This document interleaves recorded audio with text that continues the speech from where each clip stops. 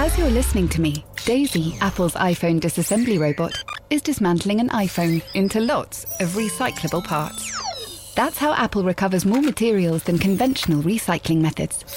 Thanks, Daisy. There's more to iPhone. Ryan Reynolds here from Mint Mobile. With the price of just about everything going up during inflation, we thought we'd bring our prices down. So to help us, we brought in a reverse auctioneer, which is apparently a thing.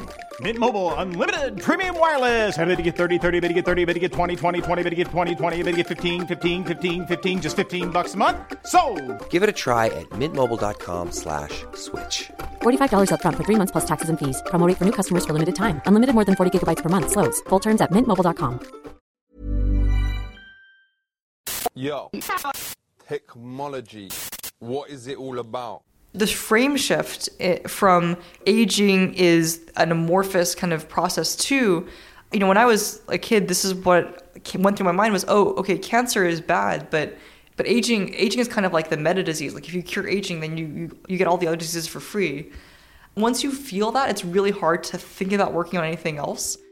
Hello and welcome to Danny in the Valley, your weekly dispatch from deep inside the Silicon Valley future machine. I am your host, Danny Fortson. I am also the West Coast correspondent for the Sunday Times. And a couple weeks ago, the paper sent me along to meet Laura Deming, who is this week's guest. Now, Laura is a former child prodigy who, for the last dozen years, has been working on that very vexing problem of aging. Now, keep in mind, Laura is only 24 years old. So yes, dozen years, 24 years old. Your math is correct. Now, Laura is the founder of the Longevity Fund, which is a venture capital fund she started actually when she was a teenager, and it backs startups working on ways to combat aging. So a couple weeks back, I toddled along down a dingy little side street in the South of Market area in San Francisco. And I must admit, I was a bit confused because the address led me to an apartment building, which looked like one of these standard buildings you find in San Francisco, full of overpriced bachelor pads. But one of those bachelor pads was actually Deming's office, and she gave me a very quick tour. All right, pretty chill. Beautiful day. It's gorgeous. Hey. Hey, how's it going? Hi, nice to see you again. Nice to see you. So I think we're talking down here. Nice. Blackboards, other... Blackboards. I haven't seen a blackboard in a long time. Yes, the idea was to put things in the space where if you walked in and you're a scientist, you feel like more at home than in other environments. I meet a lot of precocious type of folks in this job, but Deming is right up there. So her ultimate goal is to not necessarily make death optional, but rather to make it a choice of when. So basically to allow all of us someday soon perhaps, to decide when we want to die, which is a very weird concept, I know, but we get into that quite in depth, as well as a bunch of other stuff. We talk about how understanding animals on a genetic level can help us combat aging in humans. We also talk about getting better with age, not worse, and maybe, just maybe, being able to turn off menopause. Yeah. I know that's a lot to bite off, so I will let Laura explain, which she can obviously do much better than I. So we will get to that right now. Enjoy. We're here at the Longevity Fund. Longevity Fund HQ. This is, you can see the books on the walls. Yes, exactly. Pictures of scientists. Yeah, are those all scientists behind you? Yes. There's so like a bunch of there's a whole gallery of black and white pictures. These are the most famous scientists in history when they were kids. So that's Nikola Tesla on the beach. He's looking kind of a bit come hither. That's Tesla in his prime, and then Francis Crick as a kid, and Claude Shannon on a unicycle. That's my favorite. Right. Yeah. And why'd you put pictures of them when they're kids or young? Well, I think we have this conception of scientists as they always have photos taken of them after they made their major discovery, like decades after. Yeah. And so you always get they're all crusty old dudes who spent their life in the lab. Exactly. You get a feeling that's kind of like, of course they were meant to be. But like, there's something about seeing Claude Shannon on a unicycle where you're just like, or like Niels Bohr with his mom, right? Like these are human beings. They're playful, they're creative, they make mistakes. and they come from unexpected places. And something about that kind of appealed to us as an aesthetic. Right. And so Longevity Fund, what are you doing here? Or if you can just explain what this is and where you are in the evolution. Because I think last time we met about a year ago. Exactly. When we did the aging special, which people seem to enjoy, which is great. But obviously things have happened since then. So if you just give a sense of what you're up to now and exactly. So I think the macro picture is the space in general has changed enormously in the past 7 years, right? When we started, there was very little investment, maybe 2 companies in 10 years. And nobody wanted to kind of come into in space. Aging specifically, in longevity specifically, and that's really changed. So you've seen 5 to 10 billion, just kind of enormous amounts of capital flow in. Amazing researchers and scientists also come into the space in the past couple years, and we're super excited about that. But I think what's even more important is you've seen kind of the rise of a whole new class of founder, right? So there's been kind of a traditional set of folks starting companies in biotech who are absolutely incredible and coming out of pharma. But there's been this feeling that, if you're an amazing grad student, you kind of have to go into industry, spend maybe 5 to 10 years there, and then maybe kind of leave, go to a larger position. And then only then kind of can you consider starting a company.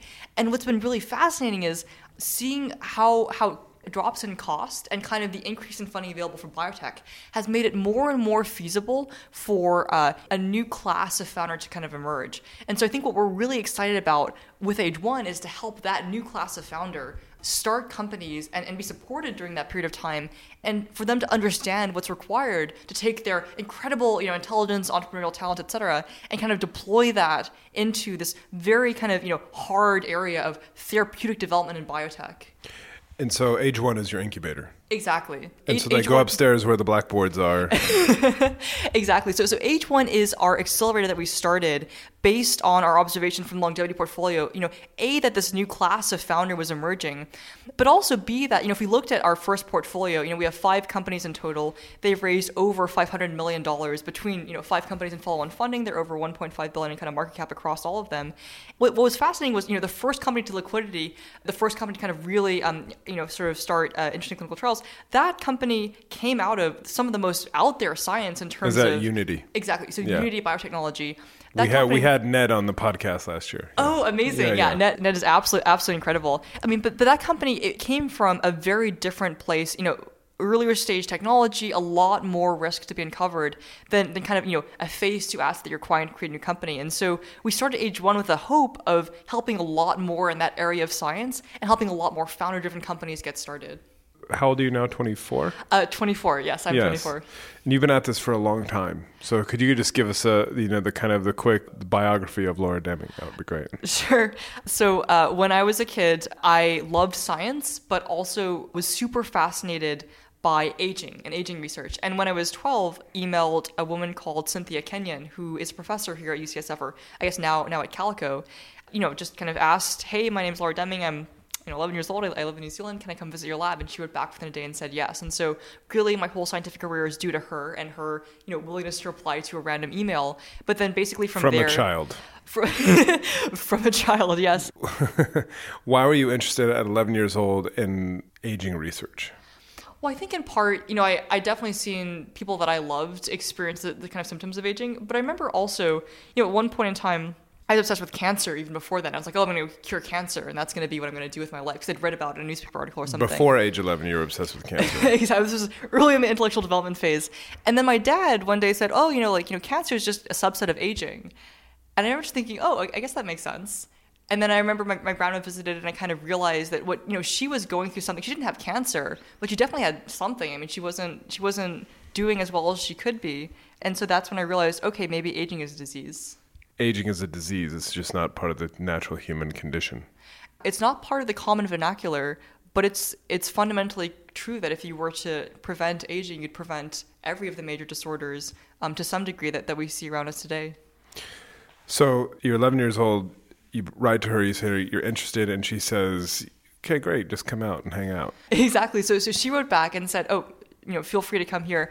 I remember running into my dad's room and just like pummeling like the floor with my fists and like screaming. He like came in and was like, "Is everything okay?" And I was like, "Oh my gosh!" Like, and she wrote back. Eventually came out for a cousin's wedding and went to visit her lab at UCSF Genentech Hall. walking into it was absolutely incredible. It's like there's DNA on the walls and on the floors, and the chairs are made of nucleotides. And so I remember walking out after visiting her lab. And Imagine images of these things, not actual DNA on the no, walls. literal. Like, so, okay, well, there's probably, there's probably some literal DNA. Well, they have like 2 to 3 story high statues of DNA that cross the floors. It's a central huge atrium. The seats are in sort of pentagonal patterns that are reminiscent of the building blocks of DNA. Right. And the carpets have the same pentagonal patterns that represent DNA. And so I remember... So you walked in and were just... I remember walking in and I was just like, my tiny puny mind was just blown. It was Right. like, whoa. Right. This is the best thing I've ever seen.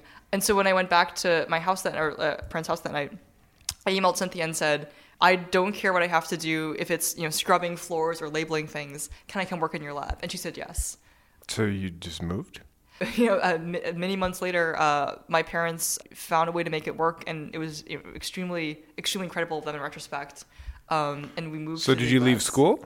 I never went to school, actually. You never went to school? No, I was schooled at home my whole life. My dad's amazing. He was kicked out of a bunch of schools growing up. I mean, he's brilliant, but he just kind of, was very rebellious. And then he said, to us, you guys can go to school if you'd like to, but you don't have to. It's your choice. So you never went to school? I MIT for 2 years when I was 14, but that was the only school that I've ever gone to. But at whatever, 3 or 4, you're like, no, I'm good. I'll just study at home.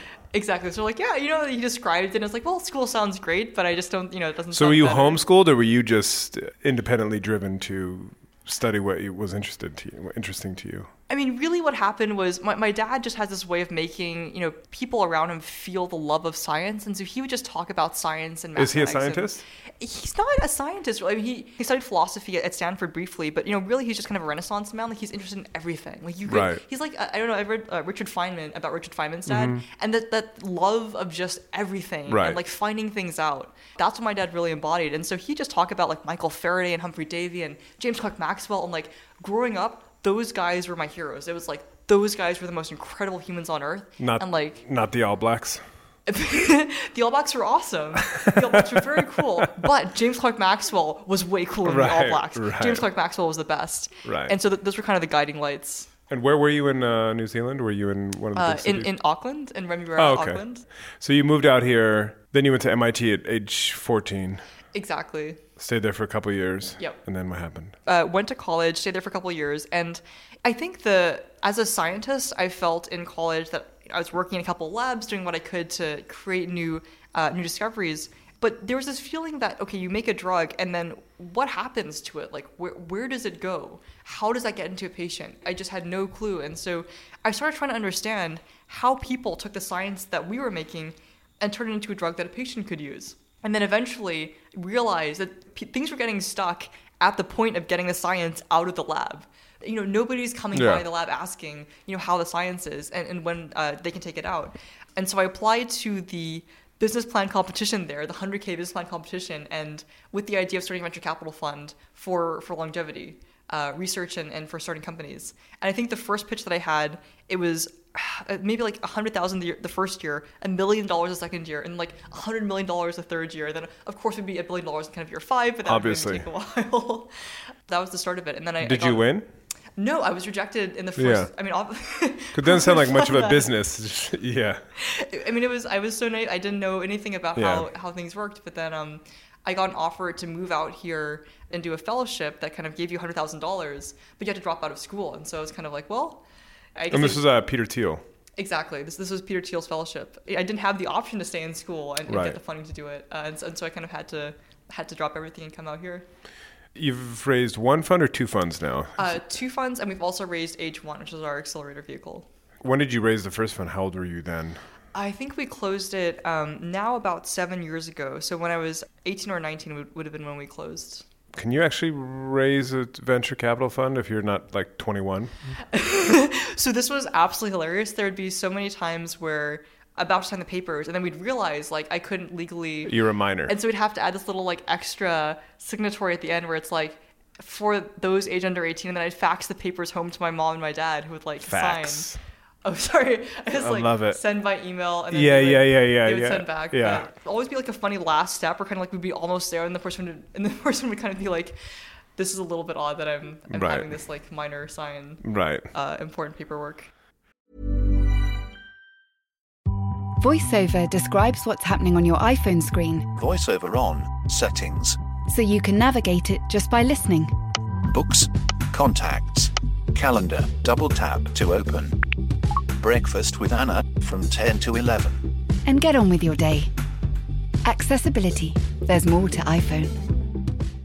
Hey, I'm Ryan Reynolds. Recently, I asked Mint Mobile's legal team if big wireless companies are allowed to raise prices due to inflation. They said yes. And then when I asked if raising prices technically violates those onerous 2-year contracts, they said, "What the f*** are you talking about, you insane Hollywood ass?"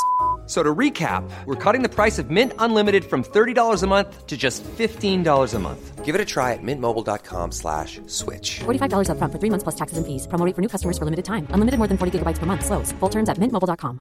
Ready to pop the question? The jewelers at BlueNile.com have got sparkle down to a science with beautiful lab-grown diamonds worthy of your most brilliant moments. Their lab-grown diamonds are independently graded and guaranteed identical to natural diamonds, and they're ready to ship to your door. Go to BlueNile.com and use promo code LISTEN to get $50 off your purchase of $500 or more. That's code LISTEN at BlueNile.com for $50 off. BlueNile.com, code LISTEN.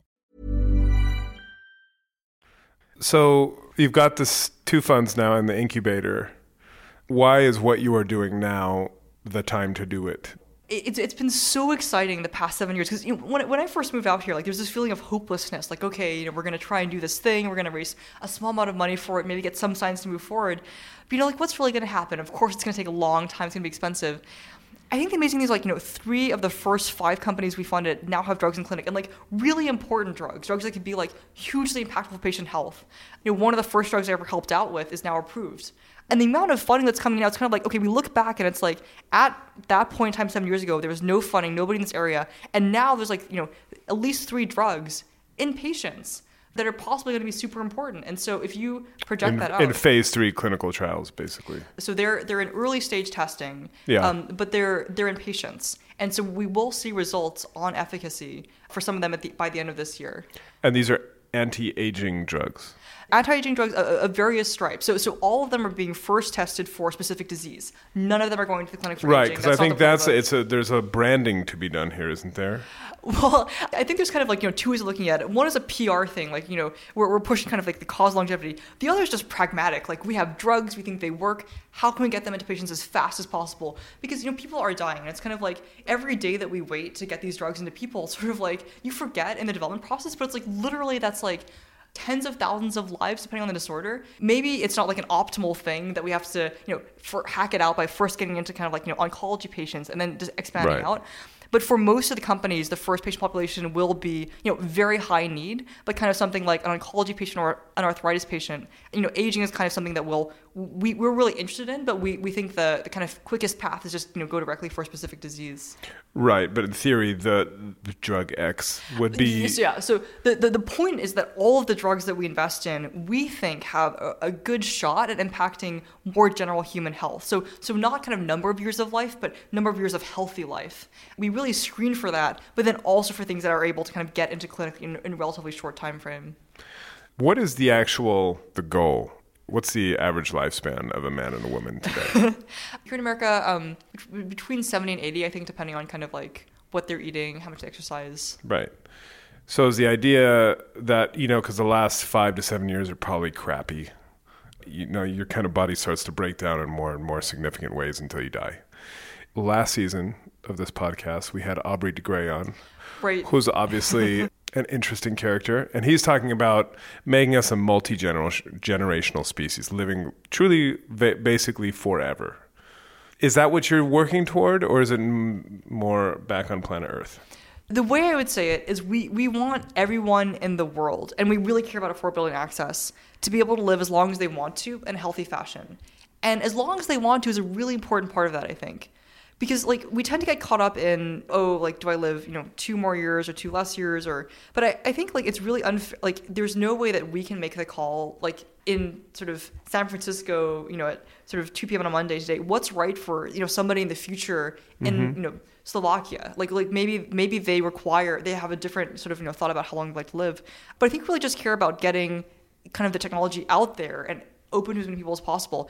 And the fascinating thing is if there were no technology, then we wouldn't be doing what we're doing now. In the past 2 decades, so many things have happened to make now the right time for all of us to come together to the point where we have no idea how many extra years of life will be added to kind of a healthy human lifespan. Because the technology is kind of it's all happened in the past 2 decades. We have nothing to train on, no prior data to understand what's going to happen in the next couple decades. In the 7 years that I've been in the Valley, starting out, there was this feeling of kind of hopelessness. Because you think about drug development, it's so hard. It's so hard, and it's 10 years and it's so expensive. But now just watching those drugs that we saw on a deck in mice kind of 7 years ago in patients today, I think it really changes the mentality around the magnitude of what can be possible.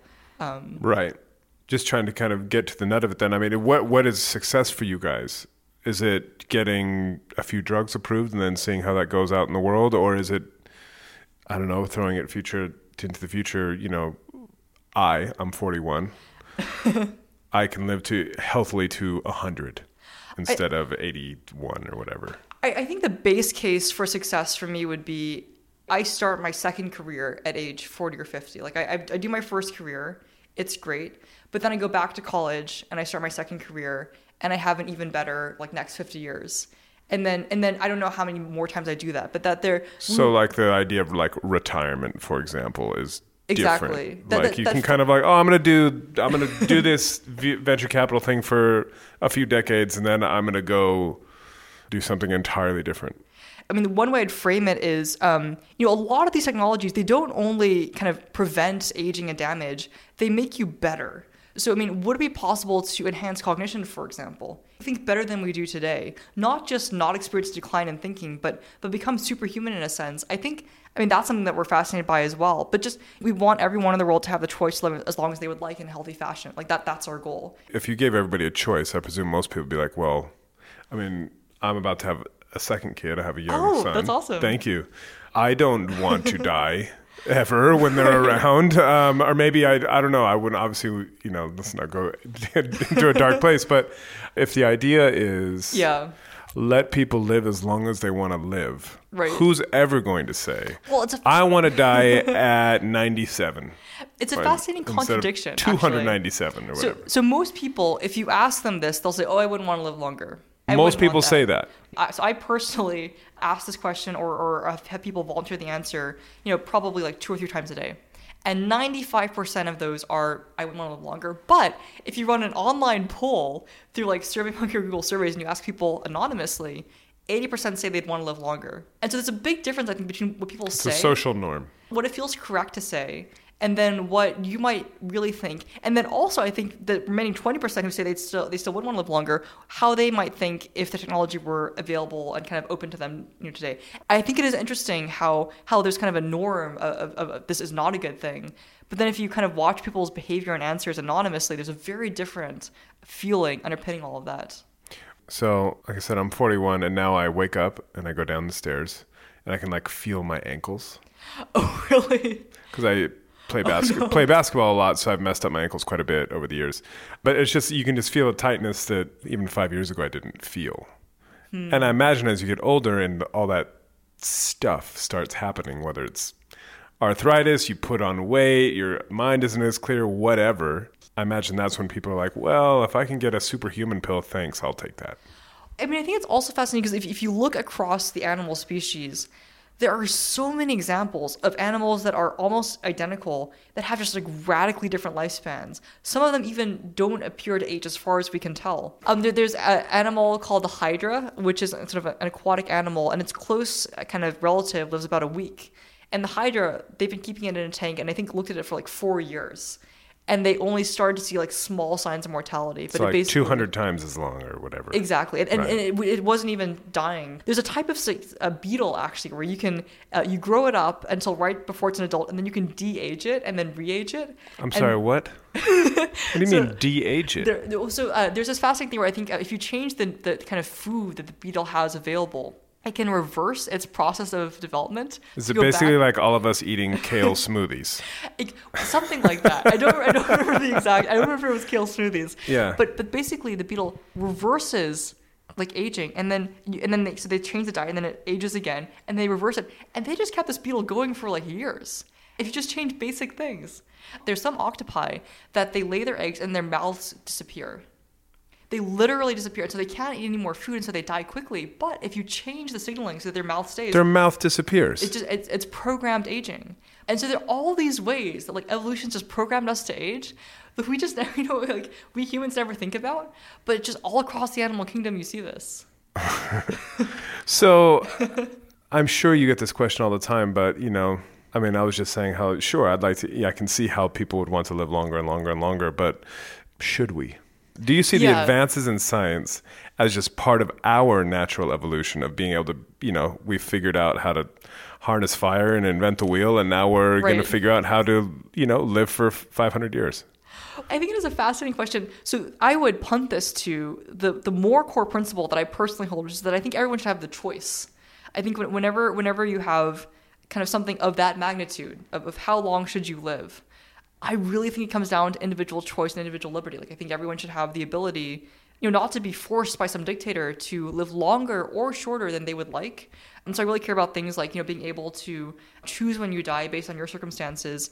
There's just no way we can make that call and there's 7 billion people out there and understand what their choice would have been in their circumstances. And so the way I see it is like, as a technologist, as a scientist, I see stuff in the lab happening today that is so exciting. It's so cool.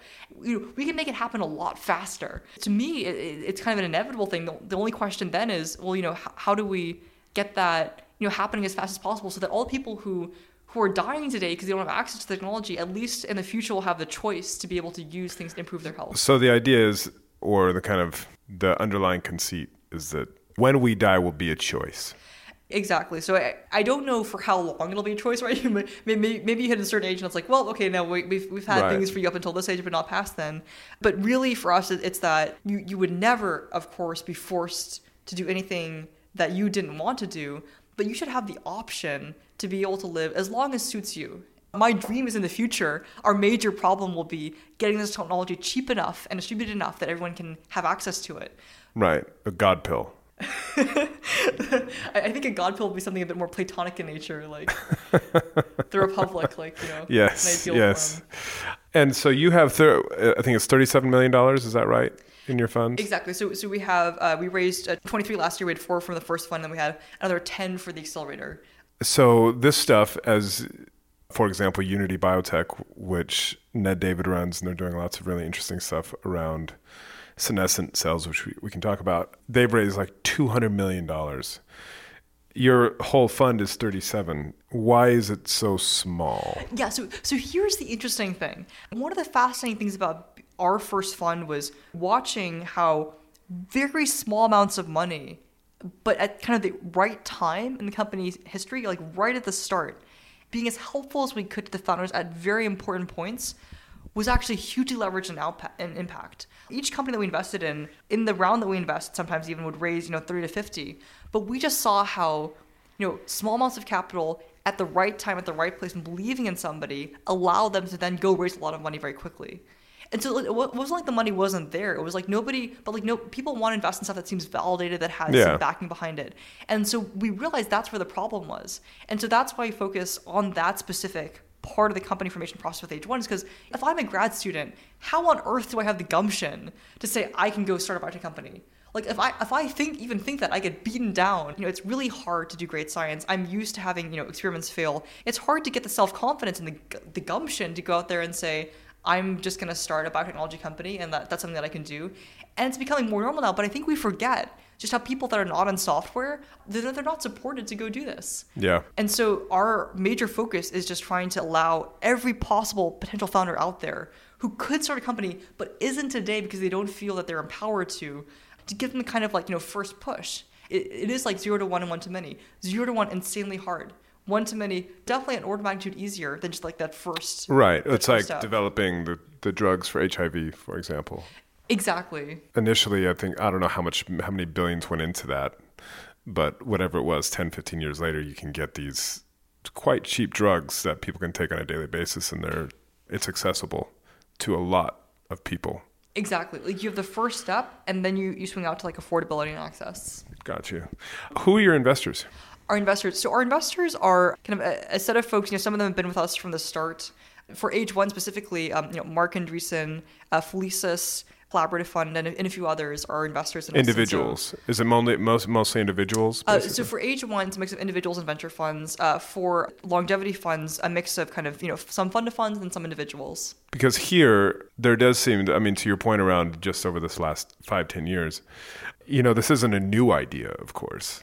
People have this feeling about longevity that, it's something that we've talked about for a while. I saw a Time magazine cover with longevity on it 10 years ago. I guess the science is still happening, but somehow we haven't seen longevity make it to market. I think there really is this feeling. And recently you've seen a bullish investment, but still there's this feeling that, we've talked about this before. I think the really fascinating thing is from the inside of the field, so much has changed in the past couple of years. Engineering things have changed across all of drug development that make things possible this year to do that weren't ever possible before. That impacts longevity as a subset of drug development, but I think it makes a lot of things possible that just weren't a decade ago. I think people really miss that. Give me 2 examples of things that have I don't know if the cost of just sequencing a genome that's how significant that is, or just the rise of machine learning or, cloud-based computing that is just so much cheaper than it was. I don't know if is it things like that you're talking about that have changed dramatically? One basic thing would be, approvals in gene therapy. You have the first kind of major approvals in gene therapy coming out the past couple of years. What is gene therapy? So gene therapy is an incredibly important therapeutic modality. The concept is to change a gene in your body. Right. But basically you're saying there's a gene that's wrong and I want to go change it. And that's important because there are an enormous number of diseases that are caused by a single gene, and we know exactly what causes them. You know the gene. One gene is messed up. So you know the target, and you can find that there's drugs now to target that gene. Exactly. But the problem is it's hard to go and change the gene. And so people tried to do this in the 1990s, and there were some safety problems with the first generation. And so it was the field took a long time to really emerge. But the past couple of years have been the first ever kind of major approvals in this field. And it's a huge deal because we're now changing this basic property of ourselves. We're going to be able to fix diseases completely for which we know the kind of cause. And that is insanely exciting. Like what disease is? One would be Duchenne's muscular dystrophy. So it's sort of, I don't know if you've ever heard of DMD, but it's kind of like one of these major disorders. And we know exactly what causes that, right? And there's a gene therapy that's in testing now for that? Or? Exactly. So there's several other kind of nucleic acid-based approaches, but there's kind of like this whole suite of things coming along for that disease. Because we know the cause, there's a much higher likelihood of it being kind of adequately treated than for most of the disorders where there's a lot of... And these treatments, is it effectively, say, it's like, if we use the car analogy, your transmission's out. Do you change the transmission or do you change the car into a plane?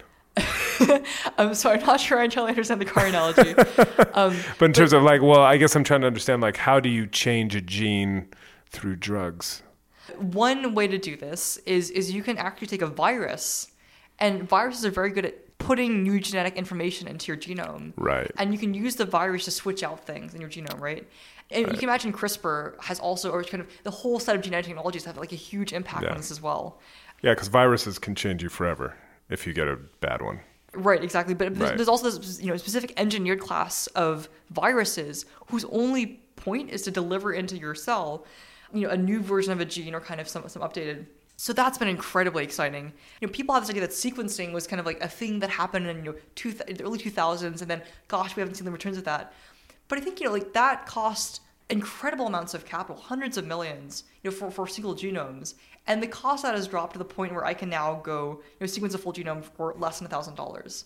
There are all these things people kind of... And the first genome, I think, costs $3.5 billion or something. Right. So, and also the time and also the fact that we never have actually had the full human genome, because the parts of the human genome that we still don't know what they say, because it's technically difficult to do this. Right. So they kind of did a patchwork job.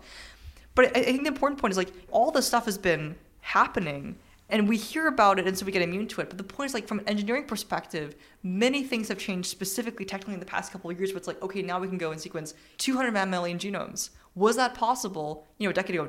No, not by any means of the imagination. Right. I think that's really important. That's where the excitement for us comes from. Because it's sort of like, we think that this stuff is inevitable, but we're just seeing all these things converge to the point where it's like, okay, well, we see 7 years in what's already happened from a very different technical point, but still exciting stuff.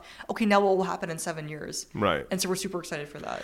Just looking at kind of this idea of longevity or anti-aging or whatever terminology you want to use, can you just give a couple, 2-3 examples of where we might see these changes first, or more to the point, where the kind of interesting areas are that, whether it's senescent cells, and if we can kind of accurately target senescent cells, what does that mean?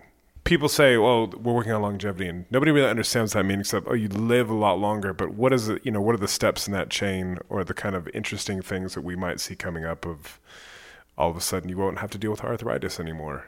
One fascinating thing for us, and this is something that we spend a lot of time thinking about, is there are already drugs on market that we know impact mouse lifespan. Like, they make mice live longer, between 10 and 20% longer.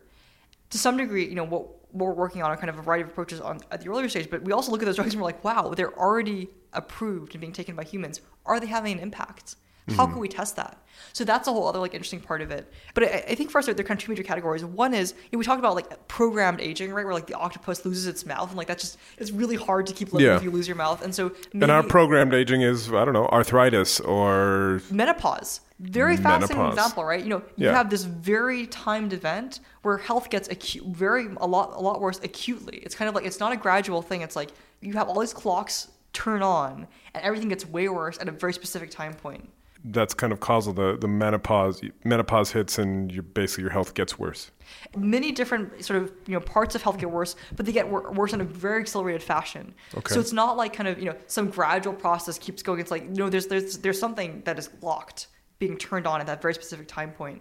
So there's programmed aging. There's also just senescent cells, for example. We don't know if these are kind of programmed aging. They might just be kind of an accidental kind of accumulation of very old cells that are still doing things that they shouldn't. That accumulate in the joints, and all of a sudden your knee's balky and it hurts. Exactly. But so a question there is, can we identify all these different things that are getting worse, and are these new technologies that have come out in the past couple of years sufficient to allow us to actually get rid of them? Or maybe 10 years ago we would have known what the things were, but not how to go after them. Got you. And so is there any research, you mentioned menopause, is there any research going into basically turn off menopause? Or turn off the bad side effects of it? That's an area we've been super fascinated by. We're doing a lot of research to try and find interesting new technologies there. There's definitely a lot of fascinating stuff there. But I think the most interesting thing is there anything generalizable? Are there any aspects of menopause where we learn more about the clock that is driving it, and that might give us some insight into kind of the other clocks that the body has that are a little bit hard to put your finger on if you don't have that acute kind of thing to go look at? And then just stepping back, this idea of kind of focusing on age as a thing in and of itself rather than consequences of aging, whether it be arthritis, dementia, whatever. That feels like that's an important shift. If in the respectable scientific community, we can actually look at aging as its own kind of affliction that requires research and inquiry. The frame shift from aging is an amorphous kind of process to, when I was a kid, this is what went through my mind was, cancer is bad, but aging is kind of like the meta disease. Like, if you cure aging, then you get all the other diseases for free. Once you feel that, it's really hard to think about working on anything else. I think it might take kind of some distance away from the current way that medicine's practiced to kind of have that ability to shift in thought. Yeah. Because it's really not a framing that's used today. I was going to say, that's like pushing a very big rock up the hill.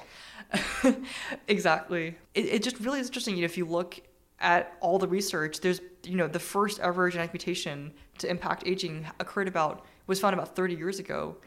The second was found about 20 years ago. And so it almost gives you shivers that the field of understanding this space is relatively recent. But is it, and we've kind of talked around it before, but isn't this just what's supposed to happen? No, What do you mean no? This is the way it's always been, and I don't know if that's a reason, but I think this is really fascinating. If you look at 46 different species of mammals, birds, plants, if you look at 46 different mammalian species and how they age, humans have the most steep mortality curve, and the fertility drops off. But there are some species. What does that mean? Have a steep mortality curve? Your mortality is your chance of dying that year. Okay. And for us, it increases. Or my chance of dying dramatically as we get older. Exactly, dramatically as we get older. Okay. But not all animals age. Not all animals age. Some animals, as far as we can tell, we haven't seen them age. Maybe they do over long periods of time, but we've never seen them age. And number two, not all animals age in the same way. Many of the animals that we're looking at, their mortality goes down with age, fertility increases, or it stays constant, and we just don't see it go anywhere. It kind of like does different curves. You know, sort of like we assume, we're anthropocentric. We assume as humans that our curve is the curve that every animal has. Can't think of a single animal that I haven't studied animals greatly, but I can't think of a single animal that does not age. Tortoises, we haven't seen mortality like greatly increase, you know, after 100 years, they're still kind of like going. The important point here is the mortality, right? Because a lot of these animals, you know, they die, but they die from accidents or kind of, you know, natural causes. And so the major response to this is, oh, well, you know, they do age, but we've just never seen, you know, when it starts to kick in. But it's fascinating because like, you know, there are animals that are so similar. Like we were talking about the naked marmots and rats, but just is our physiology inherently constraining? And the answer, if you look at the animal species, is no. Animals with very similar physiology live vastly different life cycles. What's up with that? What it's telling us is that aging is malleable, and number two, we humans are anthropocentric. We think that the way that we age is the way that all animals, all living things age, but it's just not true. I mean, I think that's the huge update. It's sort of like, if every animal had an exponential mortality curve, my prior on like our ability to go do this would be far lower. Right. It's kind of mind-bending, but I mean, if we've been living for however long humans have been humans, it's been ever thus. And I know that our life expectancy has increased dramatically, obviously, with advances. Right.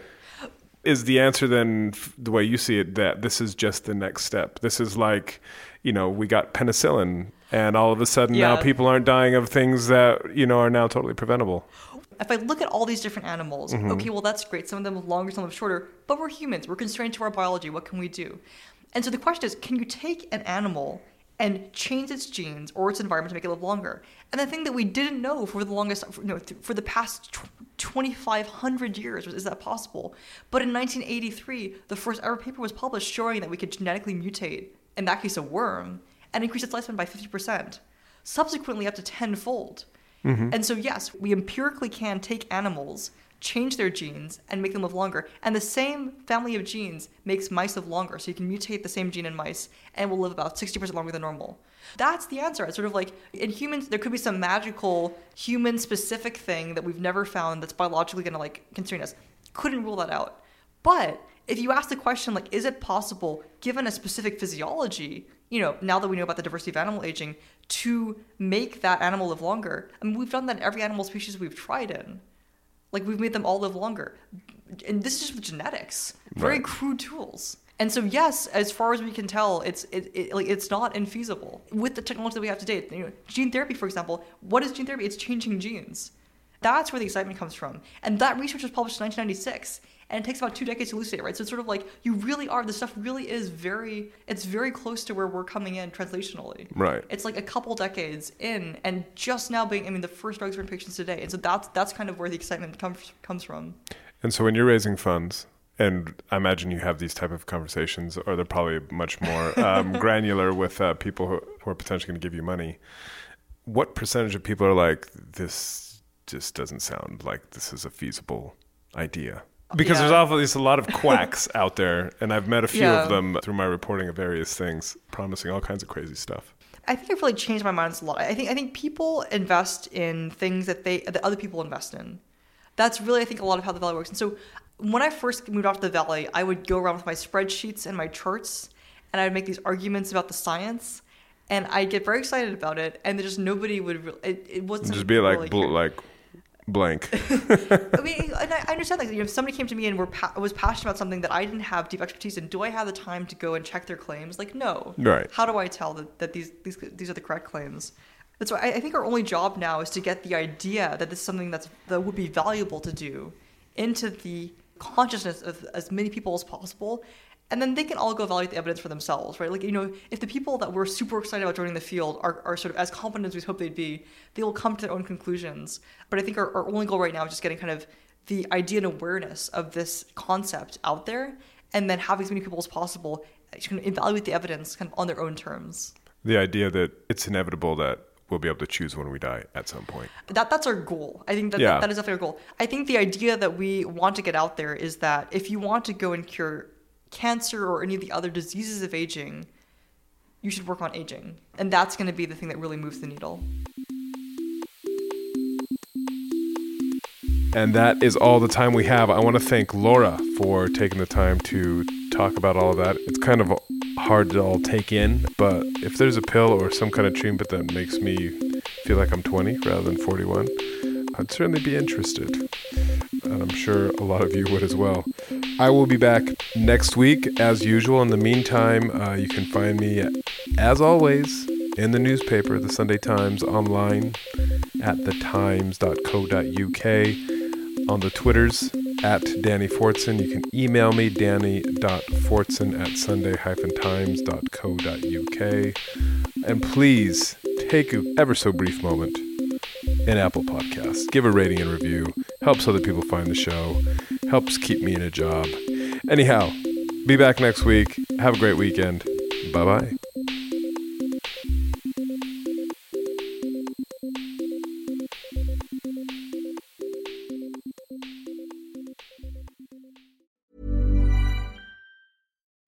VoiceOver describes what's happening on your iPhone screen, VoiceOver on, settings, so you can navigate it just by listening.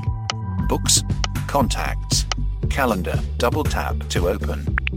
Breakfast with Anna from 10 to 11. And get on with your day. Accessibility. There's more to iPhone. Planning for your next trip? Elevate your travel style with Quince. Quince has all the jet-setting essentials you'll want for your next getaway, like European linen, premium luggage options, buttery soft Italian leather bags, and so much more. And it's all priced at 50 to 80% less than similar brands. Plus, Quince only works with factories that use safe and ethical manufacturing practices. Pack your bags with high-quality essentials you'll be wearing for vacations to come with Quince. Go to quince.com/trip for free shipping and 365-day returns.